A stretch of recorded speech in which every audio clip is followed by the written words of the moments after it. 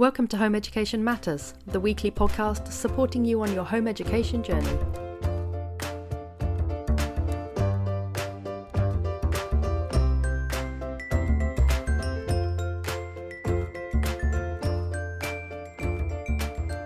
Welcome to Home Education Matters, the podcast to answer all your home education questions.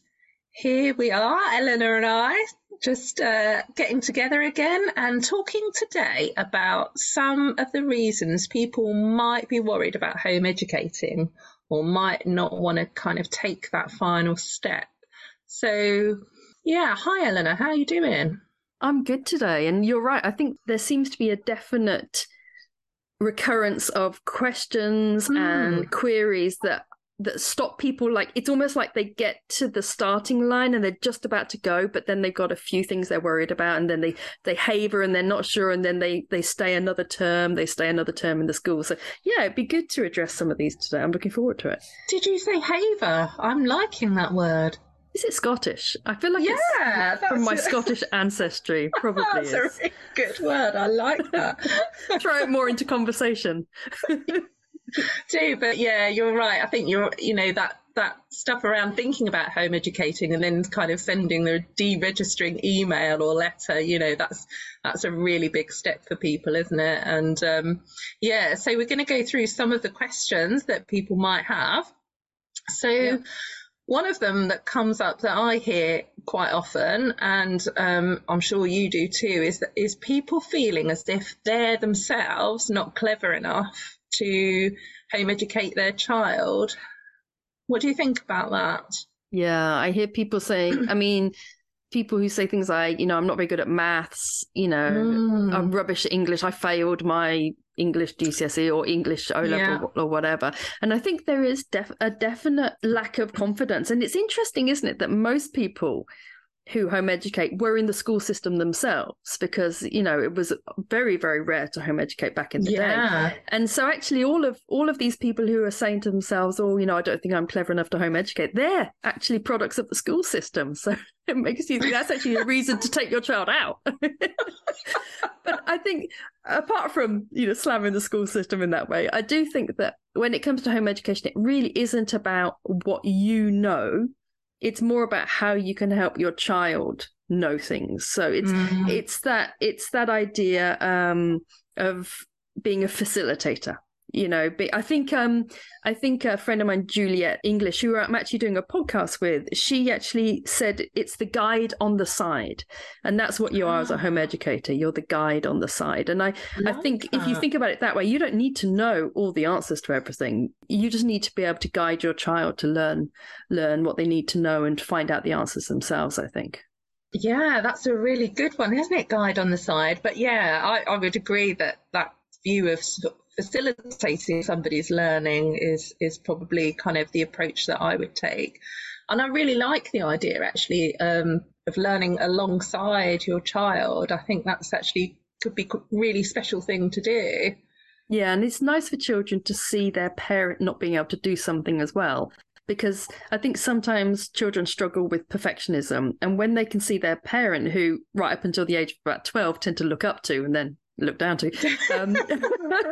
But I think if they can see their parents struggling with something, they can think, it's okay for me to struggle, and it's okay for me to have that journey, that kind of arc from not knowing something. It's really hard. Oh, now I get it. It's nice for them to see that in someone else. Yeah, and I like it actually because my children know far more than I do about a whole range of subjects, and I like it that they can explain things to me, in a really accessible way. And I often learn things from my children, and I don't, I think that's okay. Yeah, I agree. My daughter had a play date, or whatever you call them when they're teenagers, but she had a friend around the other day, and I went out, and I wasn't going to interrupt them, but I wanted to ask her something about Instagram. And I thought, well, it's nice, right, when you have to ask your child something in front of their mate, because it makes them look very cool. Absolutely.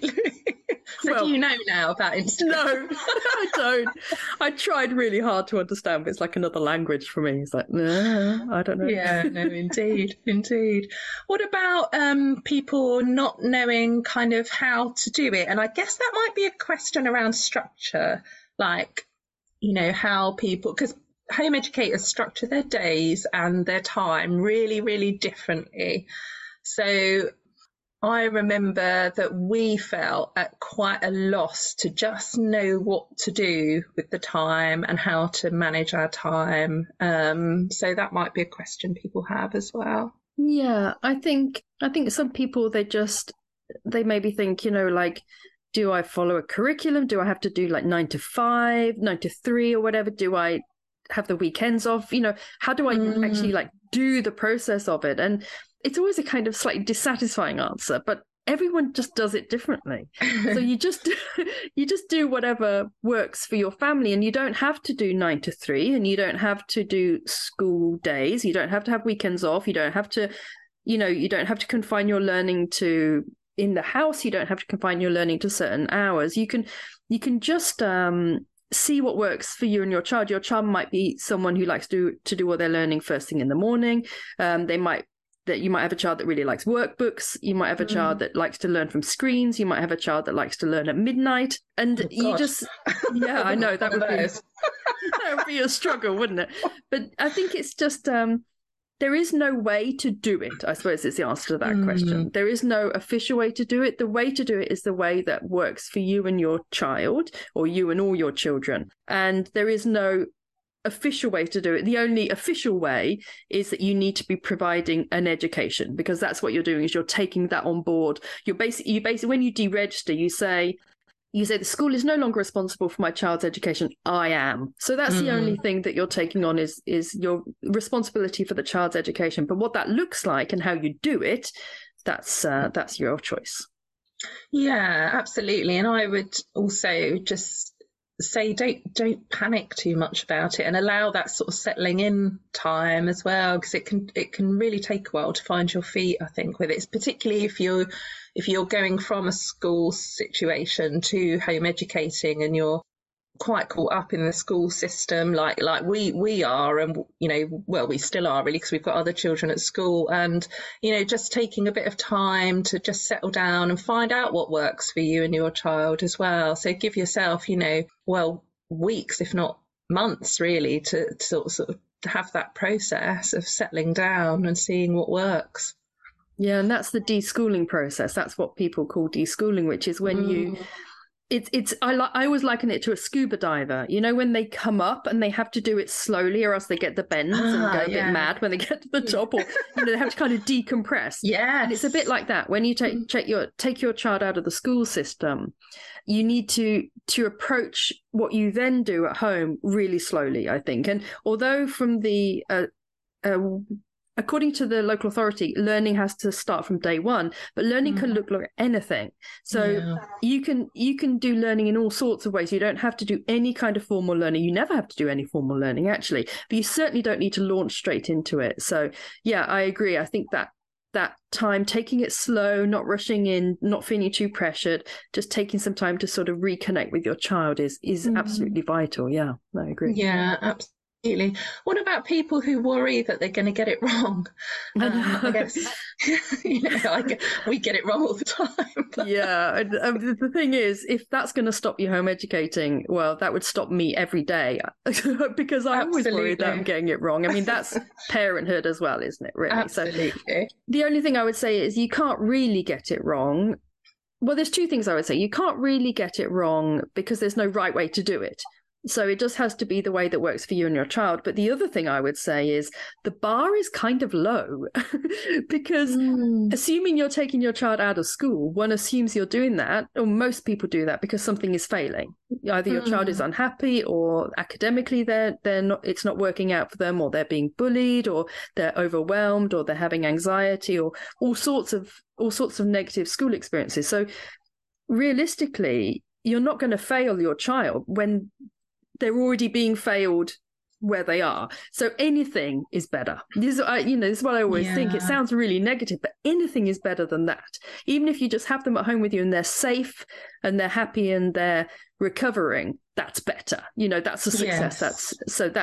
I think worrying about failing your child, really unlikely. Home educators generally don't do that because we're so focused on the child, and it's all just about recovery from the school system. Absolutely, absolutely. And I think it's also just like a matter of kind of regrouping every now and then. Andy and I were talking the other day, and we're really obviously concerned about failing our daughter, but we're kind of we've set a date and we're going to regroup the three of us and work out kind of what's working well, what's working less well, what we need to focus on. So, we'd do that in life about anything, wouldn't we? We'd kind of assess whether something's working and what we need to do to kind of improve a situation or develop it. And it's no different, really, I guess. That's really good. I think that's really good home ed advice, is taking time to analyze sort of where you are and what's going right and what's going wrong, and not being scared to ditch stuff if it's going wrong. I mean, I've spent money on books and curriculum and online things, and you just have to throw it out if it's not working, or pause it or try something else. But yeah, I agree. It's about seeing how things are, making regular kind of like stop-ins with you and your child to see how things are going, taking the temperature. Yeah, really good advice. I guess linked to that is, and it's a big topic, about if you want, or if your child wants to do exams. And I know that's a whole podcast in itself, but it's entirely possible for someone to sit their exams. Yeah, exactly. And it is a bit of a misconception, I think, about home education, that perhaps it's a non-academic option. But actually, when I first started out, when it was much more of an ideological choice to do home education, many children chose it for that reason, because they were very bright. And so they wanted to do their exams early, go to university early, all that kind of thing. So actually, this is quite a new concept that's come into home education, that, well, how will they sit exams? And whereas when I was starting out, it was, it was very much a sort of standard thing that the children, were very, very academic. So it's quite nice that you're now getting this mix of people in home ed, but it has led to this misconception, I think, that exams are very difficult to sit as a home educator. And you're right, we have got a whole podcast about it, but in a nutshell, yeah, you just sit the exams. And in lots of ways, it's actually much easier as a home educator to do exams. It's more expensive to do exams, and it takes a lot more work on your part as a parent. But from the child's perspective, it's much nicer. You can spread them out. You can choose much more, much bigger variety of subjects. So it's actually, from the child's perspective, you take out a lot of the stress and overwhelm and a lot of the boredom, because you're able to pick more interesting subjects. And you don't have to do as many, of course. Schools do a lot. Schools have this kind of idea, they have a kind of fail safe. So, like if you want to get like balls in a basket, they give you 10 and you want to get one in. Well, at home, you don't have to do that. When you home educate, you can just take your time and say, do you know what? We'll study 5 and we'll study them really well, and he'll get 5. As opposed to at school, where they're like, well, we'll put them all down for 10, and then maybe, half of them will get 5, a quarter will get 10, and a quarter will get 3. But you don't have to do that at home. So it's, in actual fact, sitting exams as a home educator is harder and more expensive, in as much as you have to do a lot more as a parent. But from the child's perspective, it's really lovely. Yeah, which is the point, isn't it? I guess, because that's why we're home educating, to do things from the child's perspective. Yeah. So having said that, if they want to go to college or university, those pathways are also open to them. They are. Now, I was discussing this with a friend of mine the other day, and I think this is very anecdotally, but I think there is a shift in how universities and colleges are seeing home education. When I first started out, when there weren't many home educators, if you were home educated, people didn't really know much about what you were doing. And so they would normally sort of think, oh, wow, that's very cool. They've sort of like autonomously self-studied things, that kind of thing. And I think you had a bit of the other, like the different, that helped you out. But I think what's happening increasingly is that as there's more and more people entering home education, and it is a different subset of people starting home education, children who maybe have struggled in the school system, whether it's academically or socially, or just because they don't like it. I mean, who likes school? I mean, it's one of those jokes that people make, isn't it? That children don't like school. So, but I think as a result, some colleges and universities are perhaps I think they perhaps as well are now having this kind of misconception about home educated children, perhaps not being so strong academically or struggling perhaps with the pressure of certain environments. And so I think for that reason, I think, yes, you can go to college and university, absolutely. But I have noticed recently with some parents that I'm speaking to that are finding it harder to get their children places at college and university, that perhaps previously you'd have been given a bit of a pass. If you home educated, they'd have been like, oh, well, that's cool. You only need like 1 or 2, or don't worry, you can sit them when you're here, sit any resits or whatever here. But I'm noticing there's a little downturn in that, and that colleges in particular, but also universities, are a little bit more rigid about the requirements. So, but again, bear in mind that colleges, depending on the college course, colleges 16 to 18 colleges rarely want more than 5 or 6 GCSEs. And universities, they don't really care much about GCSEs. They just really want normally 5. They want maths and English. And even the very best university courses don't want more than 6 or 7. And for A-levels, it's whatever. I mean, for A-levels, it doesn't matter if you're home educated or not. You need to get your UCAS points. Yes. So, yeah, absolutely. As long as you're ticking that off. Yeah, if you're ticking that off, then it's all good. You'll get into your university. But that's something that has slightly shifted, I think, recently, is you do have to still be knocking your academic sort of, you need to be hitting your academic targets in order, certainly to get into university, but also college as well. They're sensing that they're being a little bit stricter about the requirements. That's really interesting. I hadn't heard that before. So in terms of universities, I would have thought, given that they need kind of bums on seats to function. I saw that, I think the drop in foreign students going to British universities has dropped 50% after Brexit. So I would have thought they'll be very keen to get British students making it. Although we don't have to pay as much, do we? So they'd have to have 3 of us. Yeah, it still is a lot. Let's face it. Yeah. What about if you have a child that's not so driven to learn, and they really don't want to do any lessons at home, maybe because they're traumatized by school, or maybe just because they're not academically inclined, or for any other kind of reason that children might have not wanting to learn? Yeah, and I do hear this from parents when they say, I'd love to home educate, but my child wouldn't pay any attention to what I did, or they wouldn't, if I said, oh, let's do some maths, they would just ignore me or something. A lot of that is about the relationship, and this is something that's so important about home education, I think, is that it's about the relationship between the parent and child. When they talk about therapy and they say there's all these studies about therapy and how it doesn't work and how it's completely ineffective. But the one thing that does work in therapy is the therapeutic relationship. Absolutely. Yeah, and that's what works. That's where all the success comes. And it's very like that with home education. It's about the relationship. And yes, you may not have that relationship with your child when they're at school, and especially like you say, if they're sort of broken by the school system, they probably don't have a very good relationship with themselves, let alone with their parent. But these things heal. And this is the whole point of the journey, is even if you take your child out and you think they're never going to pay any attention to me, they're not going to want to do any lessons. Well, lessons can look like anything, can't they? You just do some baking together, go for walks together, just spend time together and heal. And I really think that relationship will come back. And with that relationship will come back their natural desire to learn.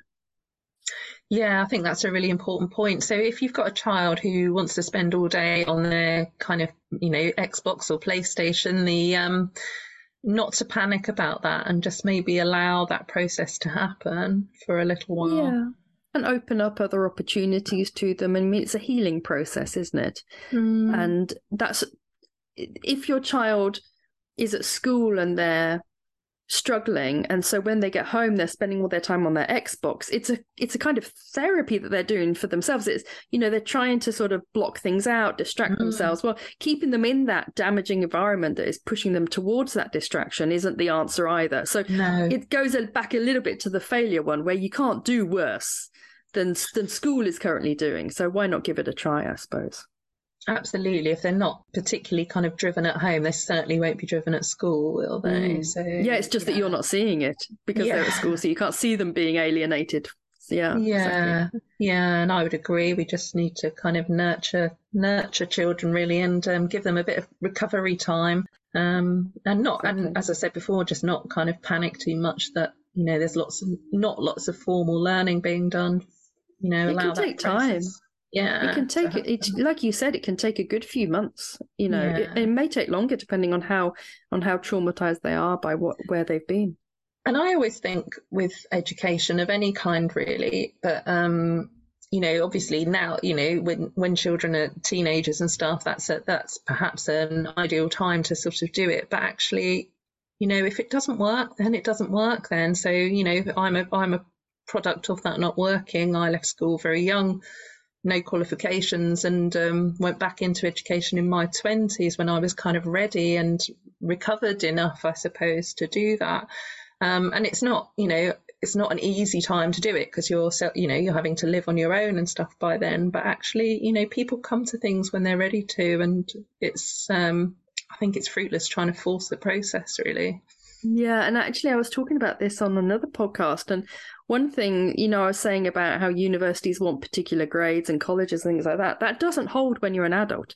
There's numerous routes into education when you're an adult. There's so many access courses you can do. Yeah. So yeah, if they're not ready, the most important thing is their mental health and their happiness, because if they're not happy, they won't learn anyway. And so get them happy first, get them content and okay with themselves, and then they can take their exams anytime they want to. And if they don't want to, they may find other very creative routes to success. Yeah absolutely. Yeah, so one thing that comes up for us quite a lot is about the social aspect of home education and how our children make friends. I know that's something that we worry about with Rosa. She's not very driven to be social. Yeah, and I mean, some children just aren't. I mean, my 16-year-old son, he's just not fussed. I sort of regularly say, well, do you want to go to this? Do you want to go to that? Make some friends. And he looks at me as if to say, like, well, why would I? Yeah, why? I know. And I figured, some people, they just want one or two really good friends and they find those at university. But other children, they do want lots of friends, and maybe they got used to having a big set of friends at school, but other things haven't worked for them at school. And I mean, what I would say is that you can obviously carry on friendships from school and carry them over. Sometimes that doesn't work. Sometimes it does. It depends very much on the friendship and where people live and that kind of thing. Home education now is much more popular than it was. There are groups all over the place full of all different ages. So if that is a thing, if that's like an important thing, then make that your priority over the learning. Sort of say, okay, do you know what, I'm going to dedicate our home education journey will look like a social one, where we go out, and maybe for you yourself as a parent, you want that, and maybe you miss that element of the school mums and things like that. And so, yeah, you can definitely prioritize that. There's the opportunities are there, just like the opportunities to be very academic and do lots of exams are there in home ed. The opportunity to just focus on the social side and the fun side and developing yourself as a person, they're there as well, much more so than at school, where if they talk to each other or pass notes, they're told off and get sent into detention. None of that in home ed. No, absolutely. Yeah, if we could get Rosa to talk to anyone, that would be a real bonus. Would she pass you a note? Oh, I know. So we still kind of force her to go to the local home ed group. Yeah, I stopped doing that actually with my son, because I stopped making him go, because I just thought I felt like I was doing it for me. Like I felt like I needed to feel that I was doing this, and he just was not first. And I thought, if there was anything else, I would listen to him and be like, yeah, he doesn't like maths, so I'm just not going to force it. But when it comes to socializing, you're like so determined that they do it, that you just keep plodding on, even though they're getting nothing at all from it. I can hear Rosa say to her sister sometimes, Mum's trying to make me socialize. She's trying to socialize me. Oh dear. What about the age-old thing about the judgment of others and what people might think about us? We did a podcast on this, didn't we? And it was funny because you've not met anyone who judges your decision to home ed. And is it still the case? Because it was a couple of months ago. We've had nothing but positive responses. Honestly, yeah.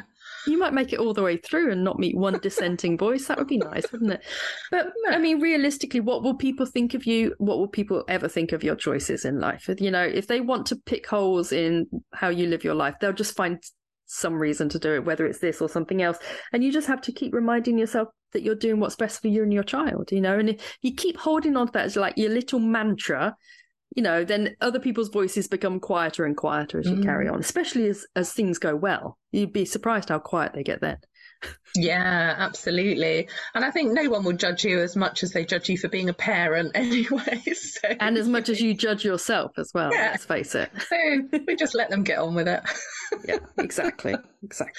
What about the local authority, though? They can present, I guess, quite a scary notion perhaps sometimes, and people do worry, and I know people have really different experiences about how their local authority responds to them, and perhaps people worry that they will have the local authority kind of breathing down their necks and questioning their choices and decisions all of the time.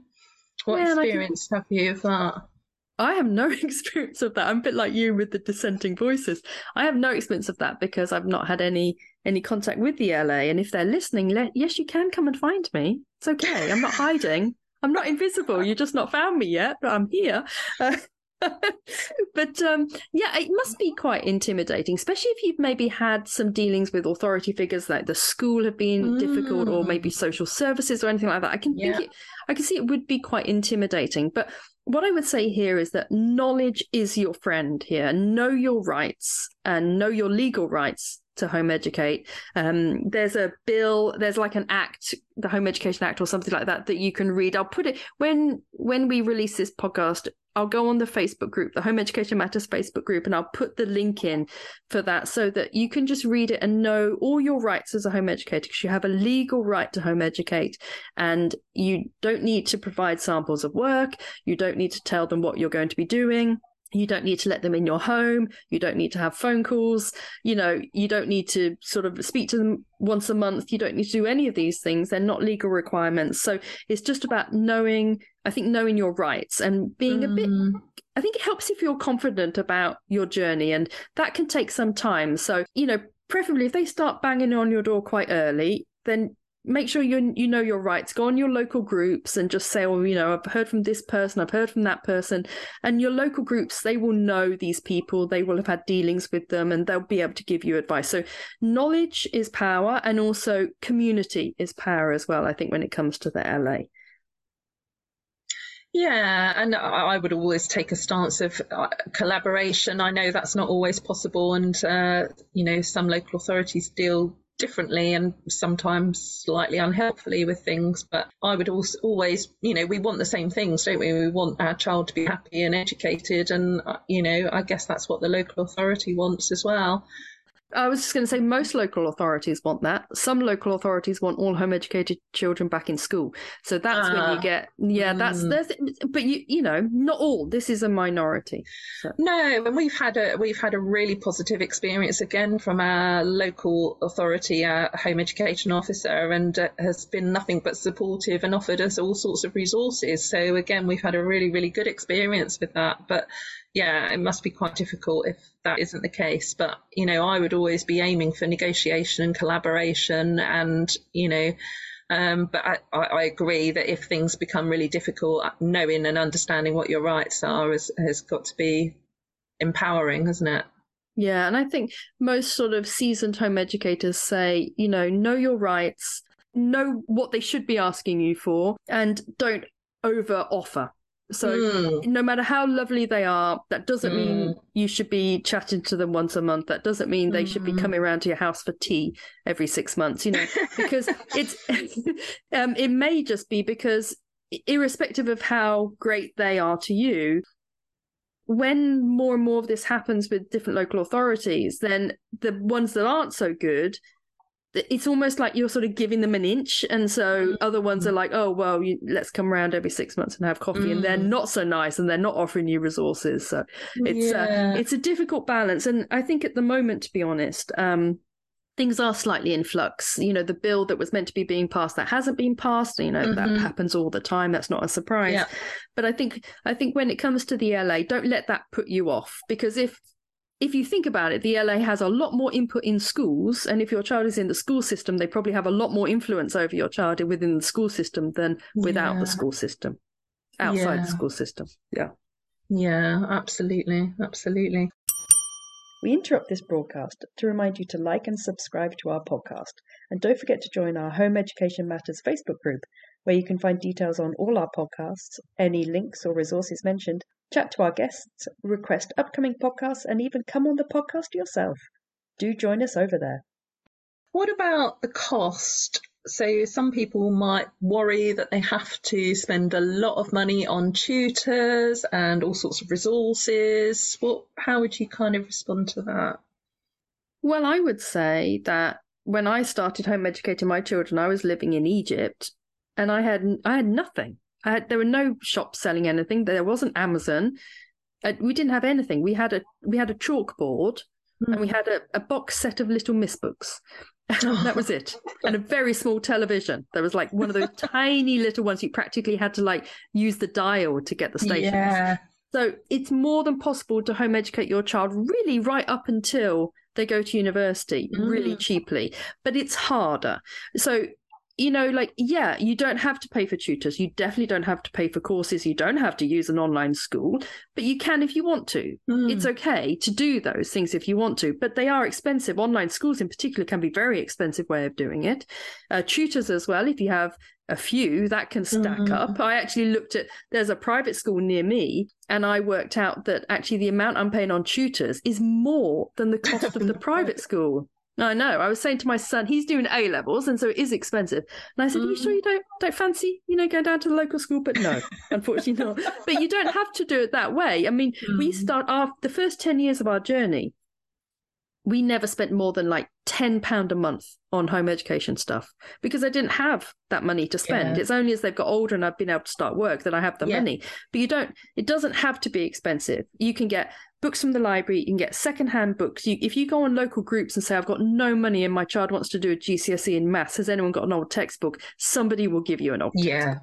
Yeah, the only thing that costs money that you can't get away from is if they do want to do exams, you have to pay for exams. Sometimes local schools can let you sit exams with them quite cheaply. So there's always routes and there's always ways. So it doesn't have to be expensive. No. And I wonder whether the pandemic in some ways has sort of helped that process because so many resources went online during that time. And actually some of them are still there, aren't they? And things like BBC Bite Size, other kind of online resources, there's Oak an awful Academy. lot of Oak Academy, there's an awful lot of stuff out there. I think in some ways the pandemic really helped because there's a lot of resources online, but I think in other ways it kind of didn't because people got used to homeschooling or home education looking a certain way, and that way looked like it's online resources. And I think also it brought, because home education expanded rapidly during COVID and is still expanded the numbers of home educators. We're now a marketplace, which we never were before. And so now we get a lot of people targeting us to say, or use my course, use me as a tutor, that kind of, I sell these resources because they want to make money. And then you can feel like you have to do that. You can feel like you have to do it that way because that's what people are saying you should do because they're trying to sell the course. It's like, it's the same with any advertising. They make you feel that you're missing out by not having their product. Yes. And but realistically, no, you don't need to buy any of these things to home educate. Not at all. Yeah, and I think that's a really important thing for people to hear, especially as, things are tight, aren't they, at the moment? And they are. We don't need the extra pressures. What about the fact that if you are home educating and your child is at home with you all day, every day, there is perhaps very little time for yourself. How do you manage that? It's true. I mean, it's true. When my children were younger, I got no time at all to myself. I was on my own with them and it was just full on all the time. You wake up in the morning and until you went to bed. I mean, years went by when I didn't actually drink a hot drink while it was hot.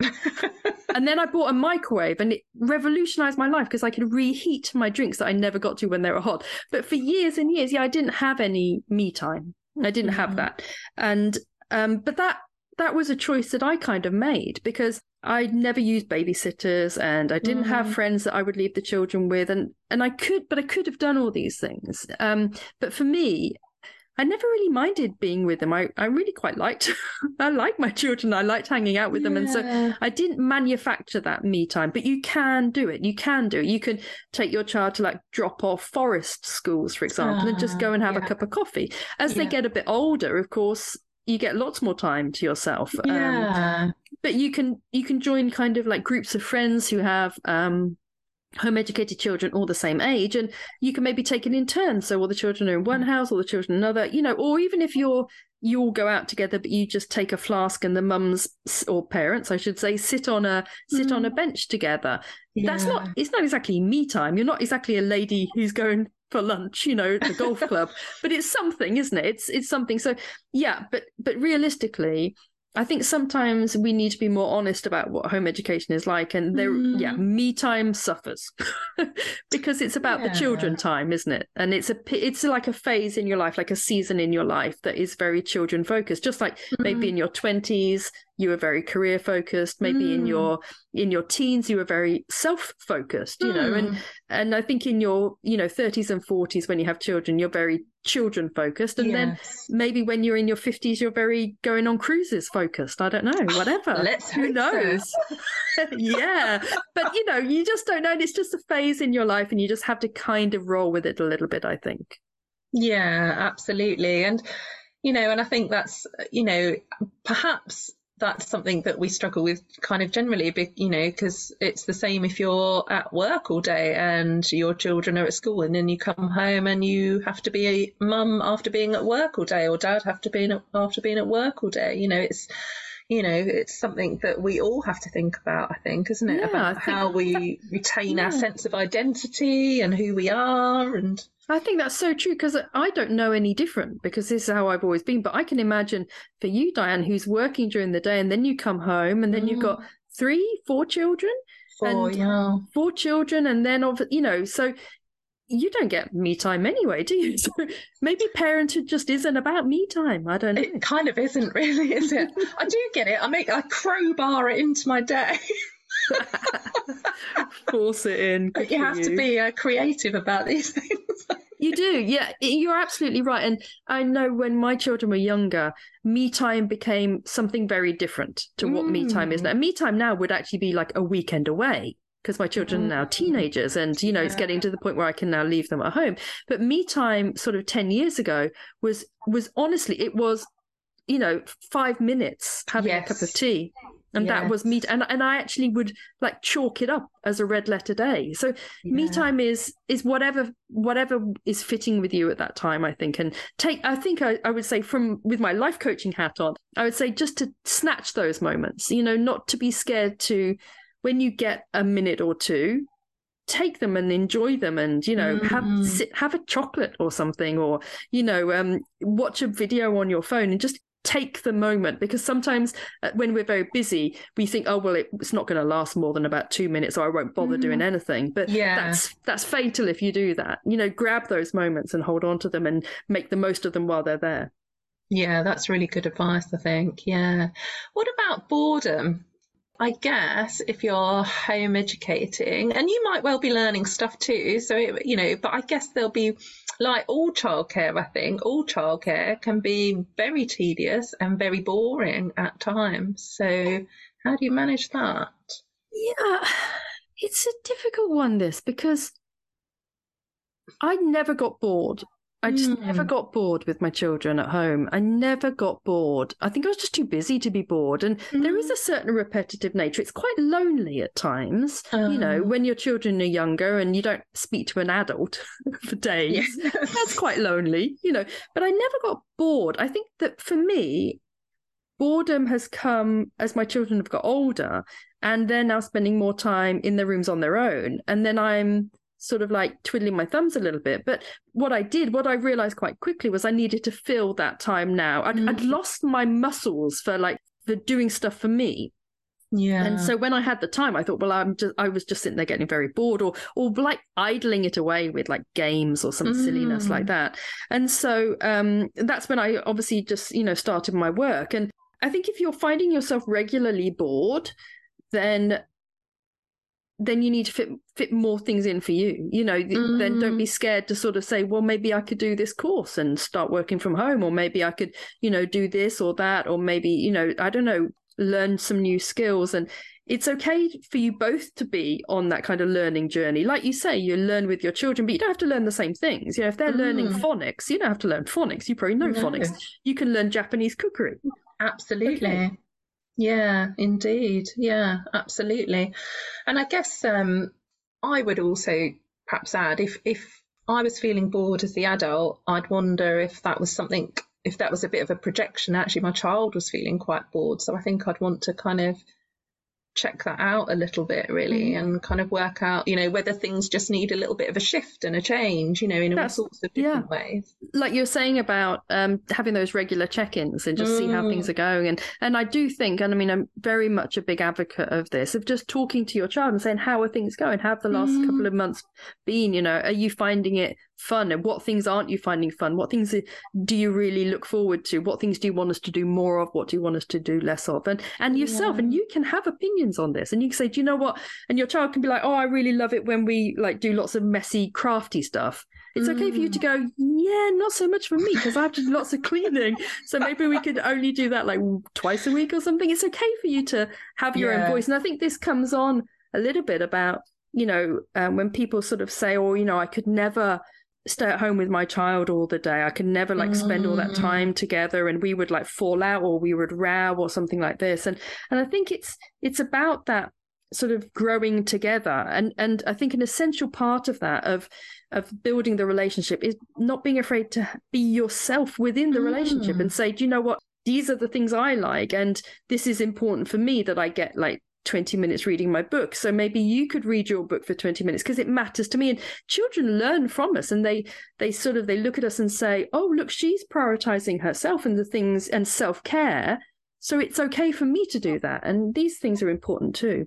I think that's really important. And just like kind of the boundaries of relationships, of any relationship, if you spend a long time with another person, whether that be your child or your partner or friend or anybody else, then there are limits to what that relationship can tolerate in terms of how long you can kind of spend together, without taking a break. And I think, as you say, it's okay, isn't it, to have that in your day, breaks from each other in your day. I think that's an entirely healthy way to maintain a healthy relationship. Yeah, and we were saying about me time and about how you just don't really get it. That doesn't mean that you have to just do everything your child wants to do 24/7. Just because you're not getting me time doesn't mean you can't say, I'm tired. Let's watch The Great British Bake Off or something, or a rerun of a David Attenborough or something. It's okay for you to have an opinion and say, let's do this, or, I'm tired today. I want to have a nap. Do you want to play a game on the iPad for an hour while I just snooze next to you on the sofa? It's okay to do that. That doesn't make you a bad parent. It means that you're, like you say, you're saying what you want in the relationship, and that's important. Yeah, indeed. What about when you've got other demands like younger children at home that you also have to pay attention to? Yeah, I mean, I had this. My children are 18 months apart. And so when I started home educating my son, he was 3. And I know it's not officially home educating them, but we were living abroad and he wanted me to teach him because he taught himself to read at 2. And I know, what a lunatic. And so I thought, well, I'm going to have, and he wanted me to teach him things. And so I had a very young child. I had an 18-month-old and, we were living in this, little flat in Egypt. And it's difficult to balance things. But what I found helped, if you have a baby or a toddler, regardless of the age of the other child. So if you've got a 10-year-old and you've got a baby, or a 5-year-old and a baby, or a 2-year-old and a baby, God help you. But what you can do is involve the baby and the toddler with you. So whether that means you have them in a sling while you're doing lessons if they're very young, or whether it means that you have your toddler in a kind of high chair at the table while you're doing, your child may be doing some online work or just some fun creative work, and you might be reading a book at the table and your toddler might be, splashing around with biscuits and stuff, and you're all just there together in the same space. And yeah, it is hard when you have younger ones, to kind of entertain, but there's times when your child or your toddler might be in like the playpen or in those bouncers or having a nap, and it's okay just to sort of like do some learning then. And don't forget, like we said at the very beginning, that learning is what works for you and your children.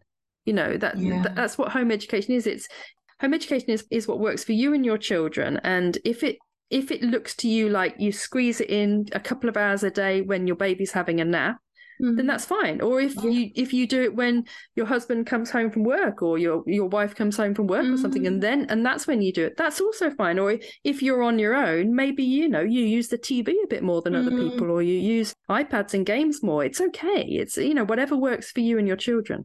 Yeah, I think it's just about finding a rhythm, isn't it? Like, families tend to get into a bit of a rhythm, and my experience of having kind of several children, I guess, and some that are very close in age, is that the young ones just tend to kind of get on with it a little bit, actually, and they have to. They haven't really got much choice, Exactly. So, my fourth child, she's just happy to go along with anything, because she's going to get left behind if she doesn't. Like Home Alone, like was the character Kevin from Home Alone? Was it? He just gets left at home. Survival, isn't it? I think I've only got two, but there's that phrase, isn't there, that the third child raises themselves or something, and Absolutely. then the fourth child, you're probably right, they just cling on by their they just get dragged along. Yeah, it's like, please remember me, I'm here.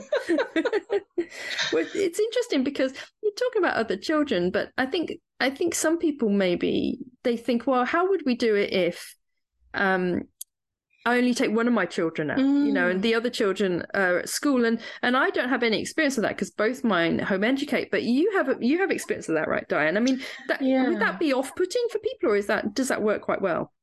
Yeah, I mean, it's worked really well for us, and so we have 3 children in mainstream school and 1 child who's home educated, and we worked it out by just having conversations, really, as a family about what people's individual needs are. So I guess we're pretty lucky. Our children are all really supportive of each other, and they understand that they're individuals, and they understand that actually some of them really need to be at school because they need a lot of stimulus all of the time. And our child who's home educated, she doesn't need that, and actually that's really traumatic for her, and she needs to be educated in a completely different way. And yeah, we just continue to have conversations, really. I check in regularly with all the kids to kind of make sure that they're okay and things are going okay for them. And I suppose in the knowledge that if some others did want to home educate, then that might be an option open to them as well as if Rosa wanted to go back to school at some point, that is also an option available to her. So just trying to kind of keep it quite fluid, really. Yeah, that's absolutely. I mean, it's interesting you say that about how you would, you always make sure you're talking to all the children and seeing how they are. And I think that is like the recurring theme that we're coming across with a lot of these answers, is just being, it's okay to check in and see how everyone's doing, and then alter things if it's not working. And, I think if some of your children are at school and some of them are home educated, it's really just about having these conversations, like you say, about, what works for some and what works for another. And fairness isn't always about everybody having the same thing. It's about everyone having what they need. Yeah, absolutely. And yeah, so, in terms of like, if home education is just not working and it's just not going really well, we can re-register our children at school. I guess it might not be the same school that they perhaps came out of. It might not be the first school of choice, but that's always an option. I think some people worry and they think, oh, it's like a big one-way, like a big step, and it's a big like monumental step that that's irreversible. And I think that can put people off starting, because I think they can think, well, once I do that, that's it now, I'm out of the school system. But it's not at all like that. I mean, bear in mind that the school system, but also society, is set up for your children to be in school. So gliding them back into the school system is really an easy thing. You literally just contact the schools, register them, and they're back in. Like you say, it may not be the same school. I don't know how that works, but realistically, yes, you can put them back into school. You could take them out of school, in school, out of school. The child might get a bit dizzy, but you can play it as fluidly as you want to do it. Yeah, you can absolutely re-register them if it's not going well. But I would say to give it time, because like we were talking about deschooling and stuff, it does take a while to get both of your heads out of the school system.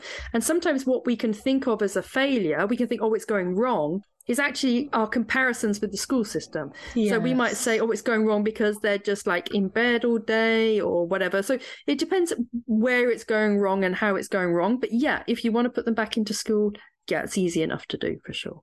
In terms of kind of monitoring, I don't know how to phrase it really, monitoring progress maybe, how would you know if you haven't got a comparison of school, how would you know if your child is perhaps academically falling behind or whether they're sort of on track, if an academic achievement is something that you're aiming for? Yeah, I think parents worry about that. I think because obviously you're on your own when you home educate, I mean, you have groups of, Facebook groups full of other home educators, and you have local home educators, but realistically you're responsible for your child's education, and it can feel a bit overwhelming to think, well, how will I know? I'm not a teacher, I'm not trained, I'm not trained to know if my child is up to date with her English or if she's doing the right things in maths. And what I would say is that when it comes to working out if your child is falling behind or are they mapping to the school system, is if you think about the school system, you have children who leave school at 16 and they may have 10 A-star GCSEs. And then in exactly the same year, you have children leaving that same school who have maybe 1 or 2 grade 4s, like they've just scraped a pass, if that. And that's all within 1 year. So if you think about it from that perspective, you cannot possibly map and track to the school system and say, is she ahead, is she behind? Because compared to one child in the school, in that school year, say like year 10 or something, she might be massively ahead. Compared to another child in exactly the same class, she might be massively behind. The first thing I would say is remove all your comparisons to school. Don't track to school, don't map to school, don't look at the curriculums, just do your own journey. Think about what's working for you and your child, and don't freak out about, oh, my cousin's child, she's fluent in French and she's 12 and, or anything like that, because everybody learns at different rates, even in school. So it's completely fine to learn at different rates outside of school. And the other thing, of course, is, just as you said, is that academic success is one tiny proportion of home education, because a lot of home education is just about building up a child's sense of self-worth and their self-identity, and I think the more you root your home education journey in academic success, the more limited it is. Yeah, absolutely. I would agree entirely with that. I would say that the lack of benchmarking that you have when you're home educating can feel really unnerving at first. So, you come out of the system and you don't have those comparisons, or you have completely different comparisons, because as you say, all children are so different. So, you will have children that are sitting GCSEs in year 7, or you'll have children that won't sit any GCSEs at all, or, and that, I think that can feel a little bit destabilizing actually when you come out the system that benchmarks at every kind of available opportunity. So yeah, it's just about, I think, just grounding yourself in knowing that you're kind of on your own journey and doing your best for your child in your situation, and just grounding yourself in that, really. Yeah, and although I said, don't concentrate on curriculums and don't do any of that, you can still get workbooks. You can get like a year 6 workbook and just, but don't get upset if your child can only answer half of it, or maybe they whiz through it and they're actually year 9 level. It doesn't matter. It's not the way to gauge success, I suppose. So tracking and mapping to school, it's just, I think it's the kind of thing that saps the joy out of home education. And we don't want any of that, do we? No, we don't. There's enough of that going on in life, isn't there? There is, exactly. So lastly, we've been using all these terms, haven't we? Deschooling, homeschooling, home education, unschooling. And I guess people can feel confused by them. Sometimes people use them interchangeably. I know, you're very experienced about kind of in the whole jargon aspect of it. So what would you say about that? Well, I am experienced in the jargon aspect, but I hate the jargon of home education. I find it really annoys me when people kind of police the terms that are used. But I can understand how, if you're just starting out, or maybe you're not sure about starting out, and you're hearing all these terms, unschooling, deschooling, homeschooling, and you're like, oh, I don't know what any of it is. Or maybe you're thinking, I don't know, like which route to take, I don't know. So deschooling is obviously that period of time that you take when you take your child out and you just decompress, like the scuba diver, you know? Yeah. And homeschooling is basically home education. So homeschooling tends to be an American term. Home education is the British term, but also homeschooling used to be the term when your school would give you work and send you home. So homeschooling was what everybody did during COVID, for example. Absolutely. That was homeschooling.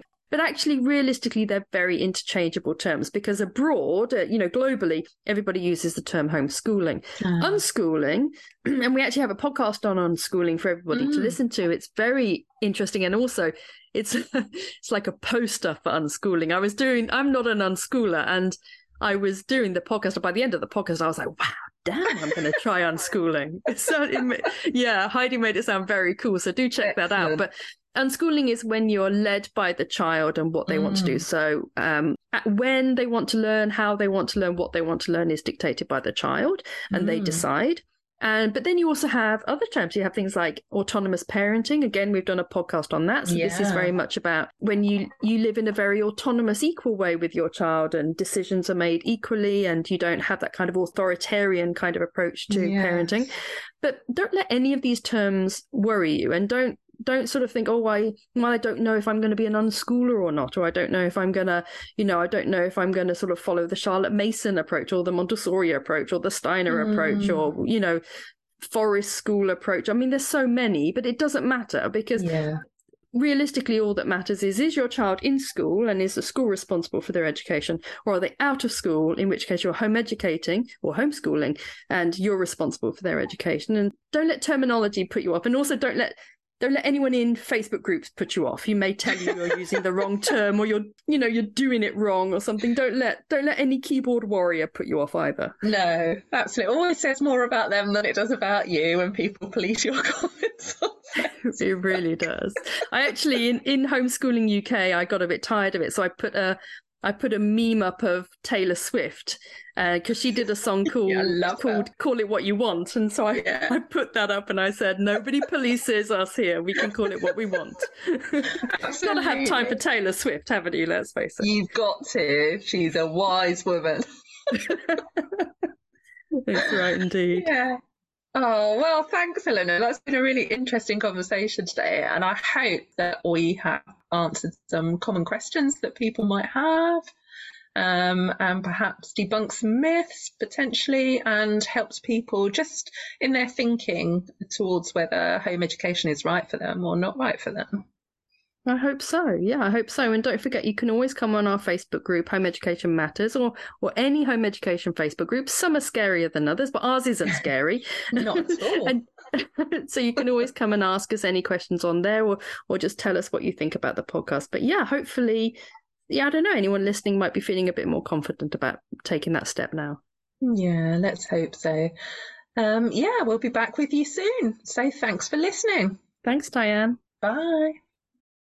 Thank you so much for joining us for today's Home Education Matters podcast. See you at the next one. Have a lovely day.